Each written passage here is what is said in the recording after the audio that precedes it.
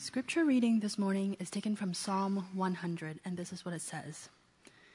Make a joyful noise to the Lord, all the earth. Serve the Lord with gladness. Come into his presence with singing.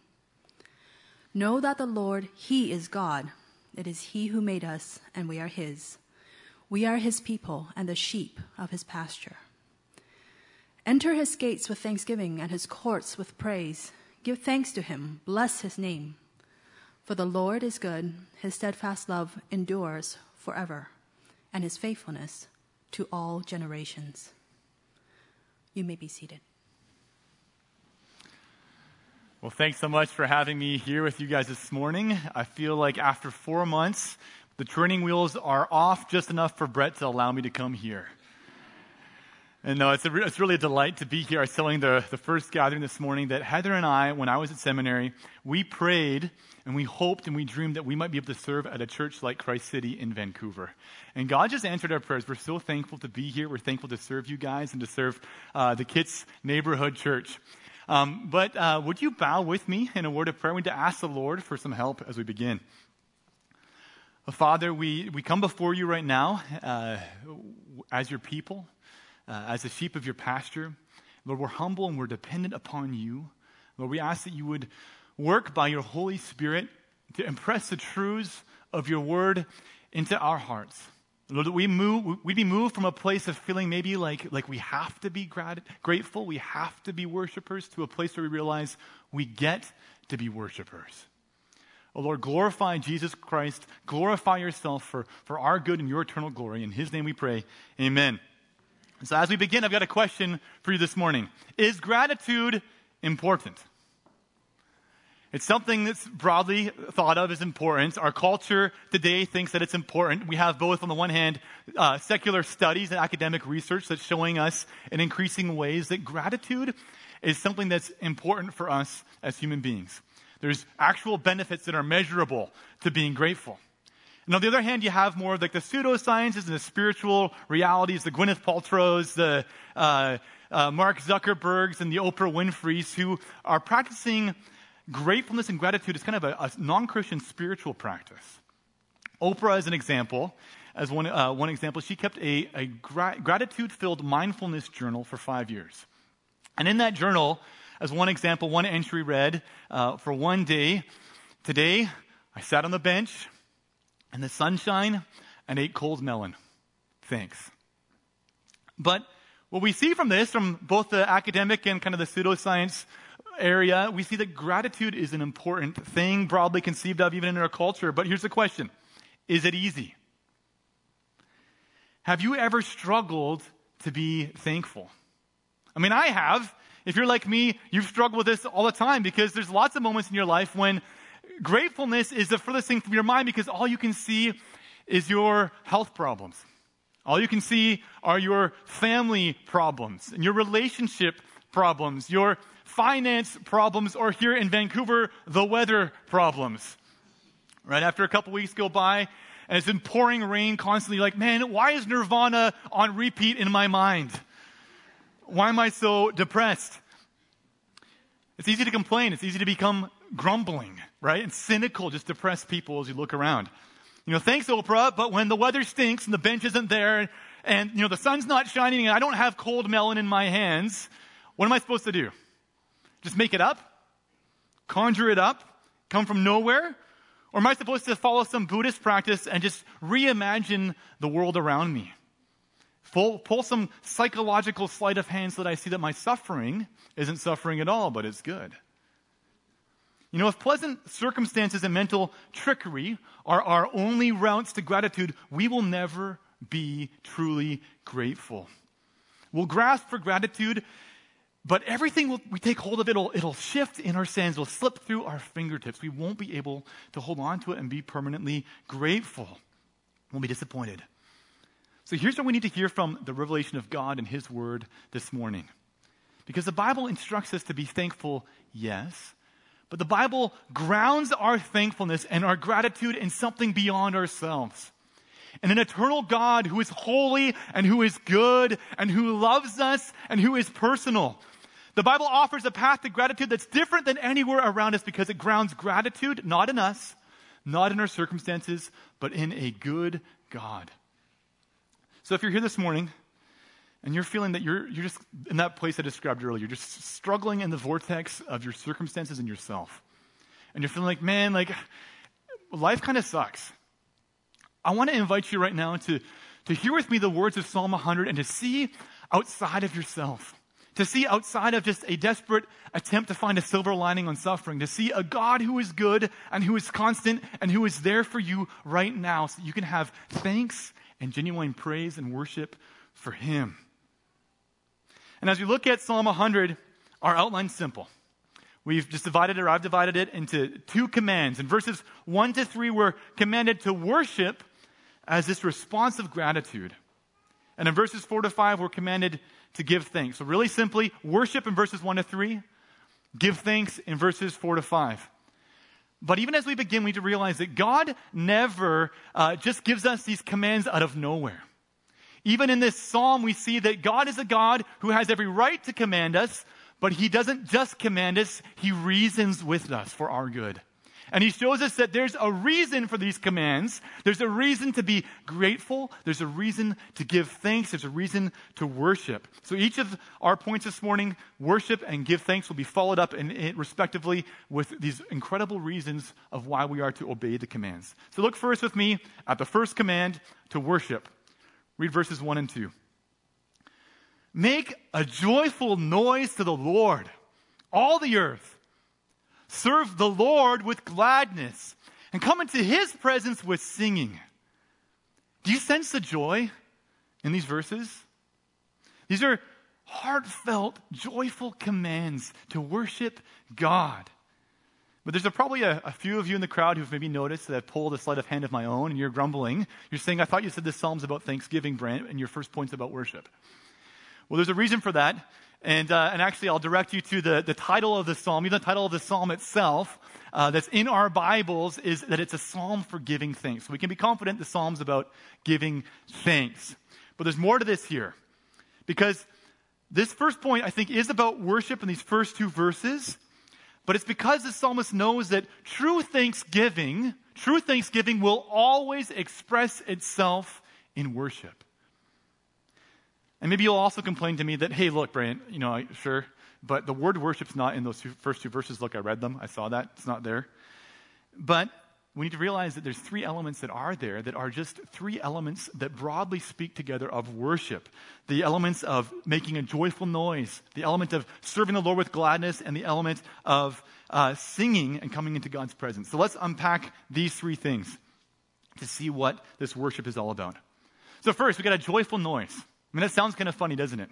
Just make a joyful noise. But it's not too hard to understand. And the first thing we need to realize is what it's not. Joyful noise is not the special contribution in our gatherings of the tone deaf. And that's really good news for guys like Brett, right? Because he can worship God too, and we can worship God too, even if we can sing. Joyful noise is just a sound of rejoicing, broadly speaking. It's a sound that follows he shoots, he scores. That's what we're talking about here. I get to experience this rejoicing, though, in our community in Kitsilano, and it's awesome because in our worship gatherings, I stand in the front next to Fred.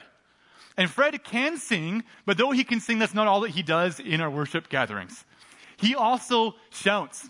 He also repeats back the words that are on the screen for all of us to sing to. He repeats them back just with shouts of thanksgiving and praise to God. He's making loud noises, and not even all of them are weird. But there's something cool here because joyful noise, I don't think, just means the joyful noise that's made in our gatherings. It's also the noise that follows you at the close of our gatherings outside of these doors and into the lobby. As you reflect on the grace and the goodness of God to us in Christ Jesus together. And you worship him. And sometimes I think the first gatherings have to be shooed out, right? It's like, hey guys, you got to stop worshiping and making joyful noises because the second and the third gatherings are beginning, right? So joyful noises are this expression of praise. And similarly, the third element of worship, we're going to skip the second one right away. In the second half of verse 2, this third element is the command to express praise as well, but it's a little different. Look at it with me. The third element here of worship is to come into his presence with singing. True worship as expression of real gratitude delights to gather together as the people of God, to give thanks to God in the presence of God with singing to God. That's what we get to do. This is really just a description of what it means to go to church. To go to church and to sing praises with joy to the God who has given us all these incredible things. It's to rejoice that we have been bought with Jesus' blood. And these joyful noises and these singing, they're similar, right? There's both these expressions of verbal or noise-making praise to God and shouting out to Him. But the middle element, that second element of worship is a little bit different, isn't it? Look at the first line of verse 2.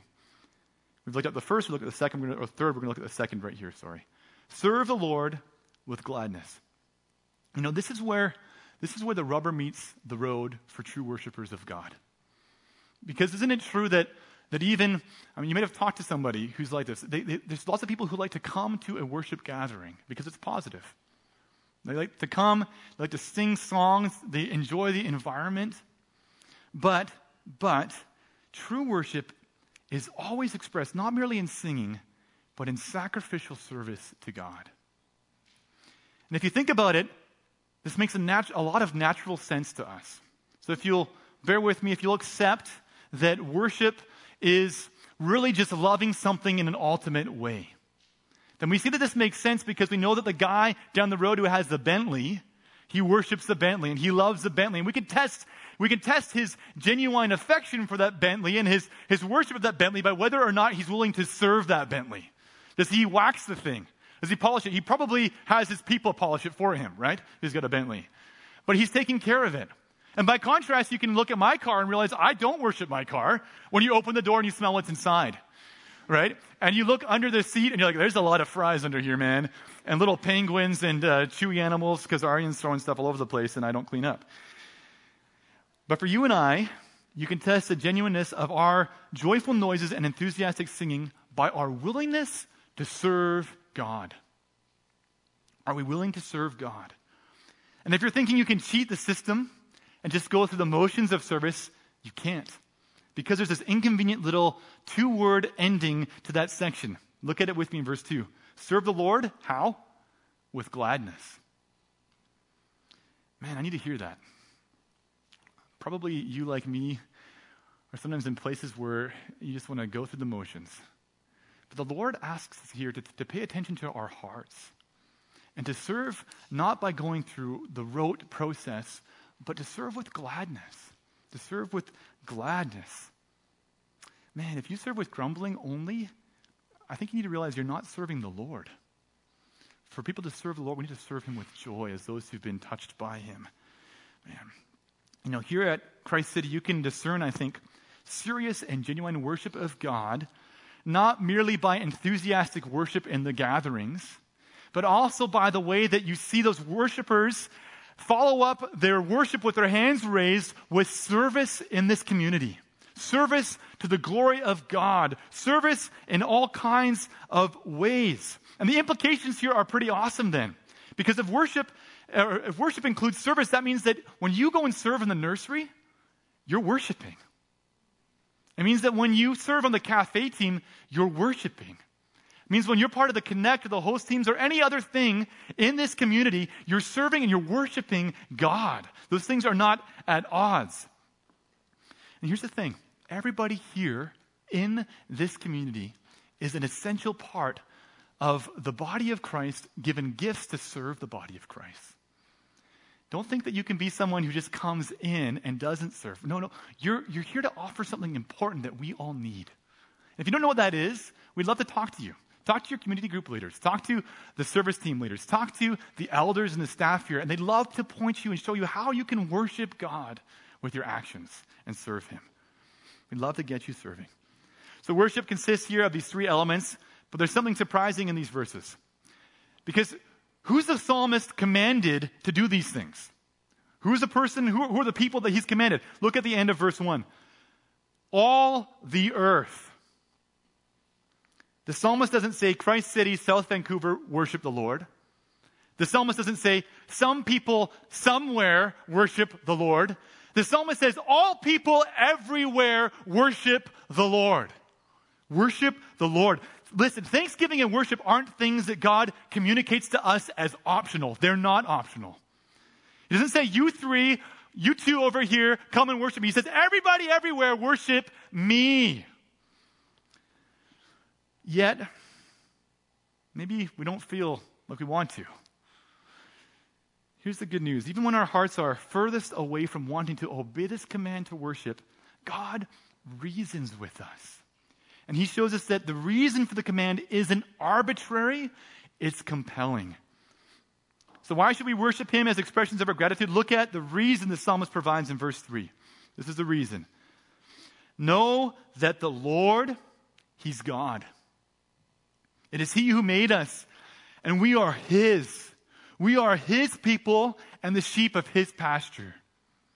So the first reason the psalmist gives us to worship the Lord is because the Lord is God. It's because the Lord is God. And to say that the Lord is God is to say that the object of our worship then is not an idea. The object of our worship isn't a theological proposition. It's not a philosophical concept. It's a person with a name who has revealed himself as the Father and the Son and the Holy Spirit. Look again at verse 3. Know that the Lord, he is God. You see those 4 capitalized letters, L-O-R-D? It's a hint. The translators are showing us that those letters, whenever they're capitalized in the first part of our Bibles in the Old Testament, they're indicating that the personal name of God is used. And you've heard that name before. It's been translated or pronounced differently in English as Yahweh or as Jehovah. And here in verse 3, the psalmist is saying in absolute terms that Yahweh, or the God of the Bible and no one else, is God. But we should ask, okay, I get it, but why is it good news, right? How is that good news for us? Why should that cause me to give thanks? Well, it's like this. Have you ever been, or do you remember back, I hope you don't do this today still, but do you remember back to when you were a kid on the playground? Right? And you're maybe, I don't know if it's a little boy thing exclusively, maybe it's a little girl thing too, but you're arguing with your buddies.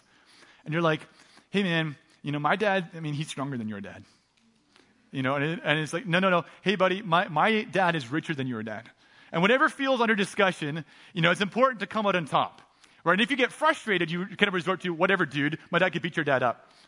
Right? You're trying to come out and say, hey, my dad is the guy. But Psalm 100, I think, in saying that the Lord is God, is the kids on the playground making the ultimate declaration. The Lord is my God. My dad is the king. It's the mic drop right there. No one can challenge the Lord. No one has his authority. No one has his power. And if the Lord is our God, hear this, then we can be absolutely confident in his care for us. Because nothing and nobody can stand against our God. This is good news for us who know the Lord as our God. But there's something also, I think, fundamentally corrective about that truth for us today as human beings. Because when the psalmist says that the Lord is God, he's saying that God is at the center of it all, not you. He's saying you take a back seat to God. It's about him. It's not about you. We need to feel the weight of that claim. We need to let it reorient our sinful hearts that want to exert themselves as if they were God. God is God, and the implication is that we're not. And that's a good thing, because to know that the Lord is God is to be freed of you trying to get others to worship you. It's not going to work out very well. Maybe it works out for a little bit in some really sick, twisted kind of way, but it won't last. It's to be freed of living like Dwight in The Office, right? Always trying to say, hey, look, man, I'm the assistant regional manager, when really he's just the assistant to the regional manager, right? Like, we need to be free to know our place. You're a created being, and you're created to worship the God who created you. And you will only ever, hear this, guys, I'm pleading with you, you'll only ever be discontent and ungrateful until you embrace the fact that you're a creature, not the creator. Know that the Lord, he is God, not you, and worship him. Still, many of us here in this room, we might go along with that actually. Maybe we've grown up in the church, we're like, yeah, okay, God's God, I got that part. But we wonder, whether that means anything else. We think of him then as this stern God, this distant God maybe. He's God, but it's not a very caring situation. But that's not right at all, because there's no one kinder or more tender or more caring than our God. Look at the rest of verse 3. It says, and we are his. We are his people and the sheep of his pasture. This is countercultural, to be sure. No one in our society, I don't think, takes comfort in belonging to somebody else. Is that true? No one takes comfort in belonging to someone else. But that's because no one in our society is God in a way where this love and affection and God-like attributes and kindness are true for them in the way that they're true for God. That are true for them in the way that belonging to them is good and morally right. In our relationship with God, the testimony of Scripture is abundantly clear. We are his, he is God, and that's a good thing. We are his, he made us, we belong to him. But the psalmist doesn't simply say that we belong to God. He also uses the imagery of a shepherd to communicate God's care for us as our God. Look at verse 3. We are his people and the sheep of his pasture. And I get that unless you're from New Zealand this morning, the imagery of sheep don't really stand out to you. You know, like, okay, that doesn't really ring any bells for me. You know, on the way here this morning, I didn't pass any sheep fields. I don't know, pastures, I guess. The only thing that people really shepherd in Kitsilano are kombucha scobies, right? Kombucha scobies. And there's a lot of shepherding of those. But for people like you and me who don't really get shepherding, if you don't know what those are, go and ask your friend from Kits. But for people like you and me who don't really get shepherding, we can read other passages from the Bible that are about shepherding to help flesh out this picture for us.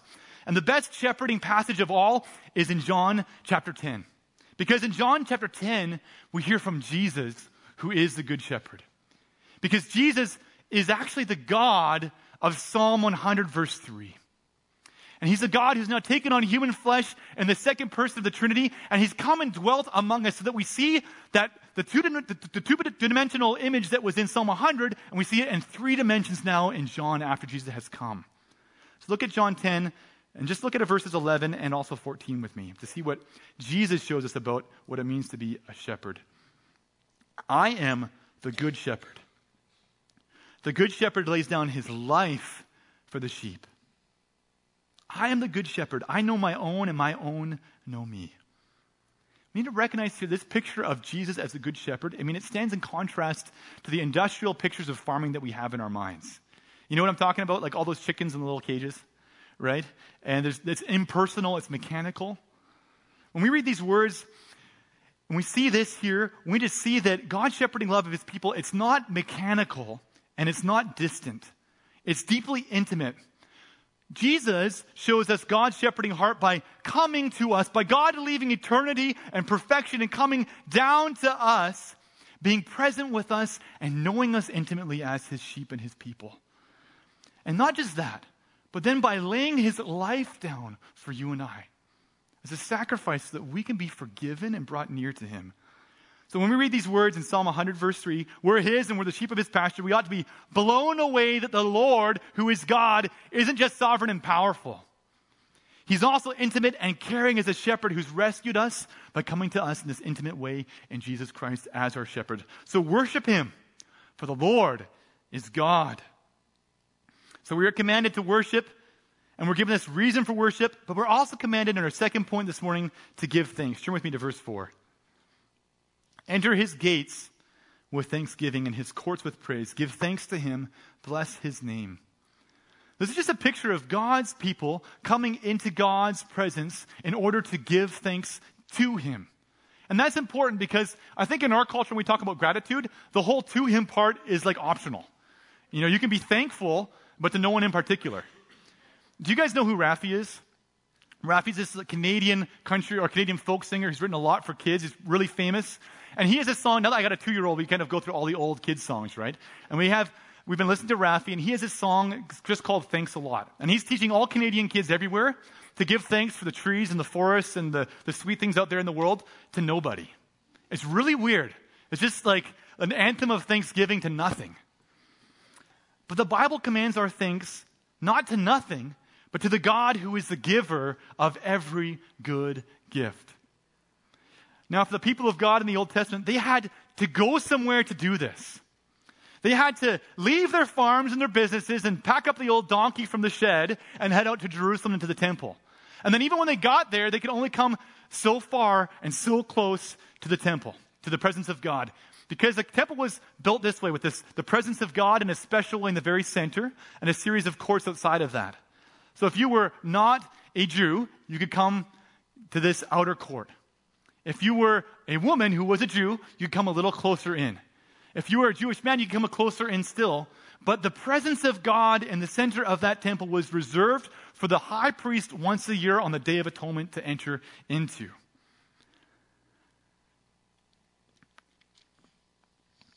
Now contrast that with the way that the New Testament teaches us, now that Jesus has come, how we come to God through him. Look at Hebrews 10, 19 to 22, and see with me the way that we don't come then as Christians through Jesus to the outer courts. We don't come to the courts of the women. We don't come to the courts of the Jewish men. We enter into the Holy of Holies because of Jesus. Look at Hebrews 10 verses 19 to 22 with me. Sorry, just 10, 19, and 22. Therefore, brothers, since we have confidence to enter the holy places. Other translations will say to enter the Holy of Holies, the very central part of that temple is the image that's used. How? By the blood of Jesus. Let us draw near then with a true heart and full assurance of faith. Guys, we, as Christ City Church, have access that Israel could only dream of. We have full assurance that you can come to God. How? By trusting in Jesus.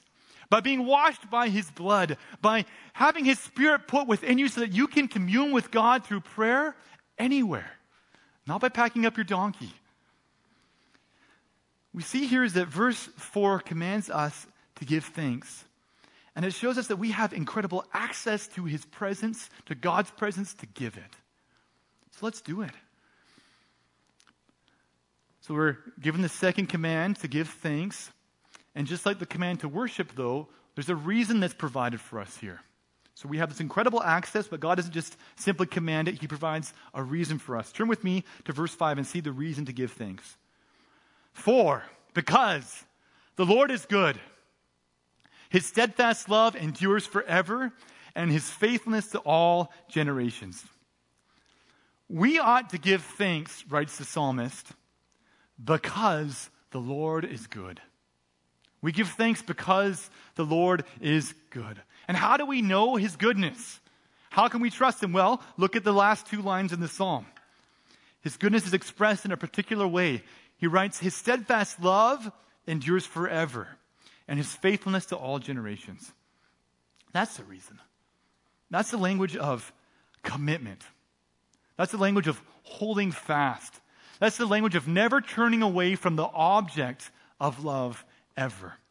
Recently, I've been reading a lot to my son from the Jesus Storybook Bible. And actually, I really love this because in the Jesus Storybook Bible, Sally Lloyd-Jones translates these words in a particular way. And she paraphrases them and she says that this is what's being talked about when we talk about God's steadfast love and faithfulness. She calls it God's never stopping, never giving up, unbreaking, always and forever love. I mean, it's simple, but it's beautiful. Never stopping, never giving up, unbreaking, always and forever love. That's the love of God for us in Christ. Where can you find love like that in this world? Where can you go? If you want to imitate it, who are you going to look to? There's no one else but this God. I mean, compare God's love with ours here for a second. You know, we fall out of love, right? I mean, that's a thing in our culture. We're kind of proud of it. We get offended and we move away from the people that we're in relationship with. When we've been wronged, we show that our love's conditional. And we don't forgive. We love hard people maybe, but only if they're not too hard. We love our friends, but only if they don't become burdens. We love conditionally. But even the greatest love that you might have experienced in this world from another human being is limited because that human being will eventually die and that love will end. But no matter how short No matter how problematic, no matter how impermanent our love is as human beings, God's love is different. It's never stopping, never giving up, unbreaking, always and forever love. Or in the words of the psalmist, his steadfast love endures forever and his faithfulness to all generations. It's unchangeable. It's rooted in his character. But we need to recognize something more about this. These two words, steadfast love and faithfulness, are two Hebrew words, more words in English. I didn't count them, sorry. They aren't just poetic hyperbole here about God's enduring love. They're words that are grounded in history and relationship with sinful people. When you see steadfast love and faithfulness, you need to understand that they represent a long history of grace towards people who don't deserve it. You need to understand that they represent the history of this people called Israel that began with this guy named Abraham and the way that God saved him and his descendants.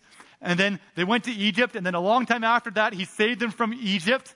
And despite their rebellion again and again and again against him, he kept on moving forward to use them for his purpose of bringing us a Savior, Jesus Christ. Not because we deserved it, but because of this. Because of God's own steadfast love and his faithfulness. When you think of God's goodness and his steadfast love and faithfulness, you need to think about the way that speaks to you and I, who are sinners and who are desperately in need of a God who can forgive and love us despite all the things that we've done to rebel against him. And when you see these words, steadfast love and faithfulness, you need to understand that this God, who is the Lord, he didn't love us at a distance either. God showed his steadfast love and faithfulness in the most incredible way when he left eternity, when he left perfect fellowship and joy in the presence of the Trinity. And the second person came to earth as an infant, a fragile baby, not to be worshipped and served as he deserved, but to become a servant of all.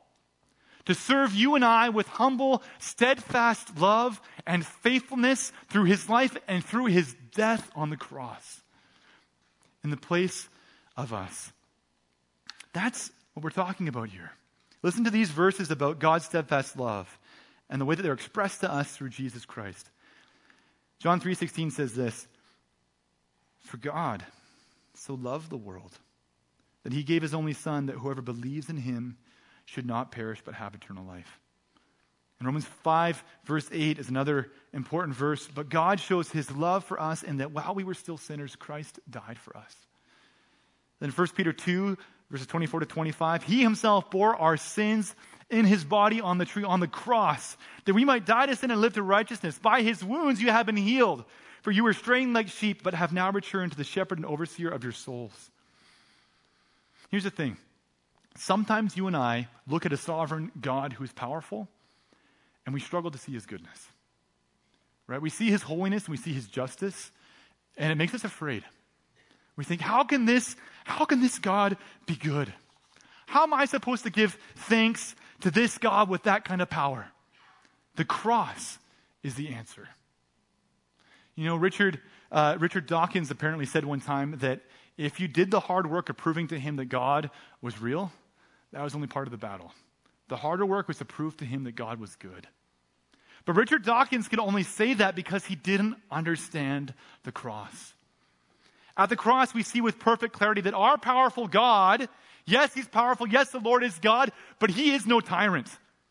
He is good. He's a sacrificial servant king who came to us and laid his life down. That old hymn, do you guys know this old hymn? How can it be that thou, my God, wouldst die for me? At the cross, we see that the Lord is good. At the cross, we see his steadfast love endures forever and his faithfulness to all generations, to people like you and I who desperately need it because we're sinful. The psalmist commands our gratitude in these verses. And God commands our thanksgiving to all people of the earth. But all of our thanksgiving is undergirded and given the foundation of this good God who is the Lord, and who is good, and who is faithful, and whose steadfast love endures forever. There is reason to obey him and to worship him. So thank him. You know, this psalm, I think, has this incredible simplicity to it, doesn't it? It's not very complicated. It's short, it's concise, but the ideas that are in it are lofty ideas. These are big ideas. And my challenge to you this morning is don't just let them pass you by. Meditate on them. Think about them. Understand that your God is God, and he is good. Understand that he's brought you near into his very presence by the blood of Jesus so that you get to worship him, and you get to give thanks to him. And here's my question. If that's true of you, do people around you know it? Do people around you know it? Do people see you as somebody who gives thanks? Or do they see you as somebody who's a grumbler and somebody who's cynical, somebody who's quick to point out all the flaws? The church, I think, should be the last place on earth where the gathered people of God get together and are cynical. We have every reason, more than anyone else anywhere, to be thankful, to be full of worship and praise. So if you're struggling with gratitude this morning, let me challenge you. Maybe it's because you've been focusing on the wrong things. Maybe it's because you've been looking at the changing, impermanent, unreliable things in your life, and you're not looking to see the good God who is your Lord. Here's my challenge. Lift your eyes from yourself. Lift your eyes from your circumstance and look to God. Look to the one who has given you every good gift. Look to the one who has saved you in Jesus Christ. And worship him and let your heart be transformed from cynicism to joy and praise. The Lord is good. The Lord is God, and he is good. Would you pray with me? Thanks for listening. For more information about Christ City Church in Vancouver, please visit christcitychurch.ca. We invite you to join us in praying that God's kingdom would come in Vancouver as it is in heaven.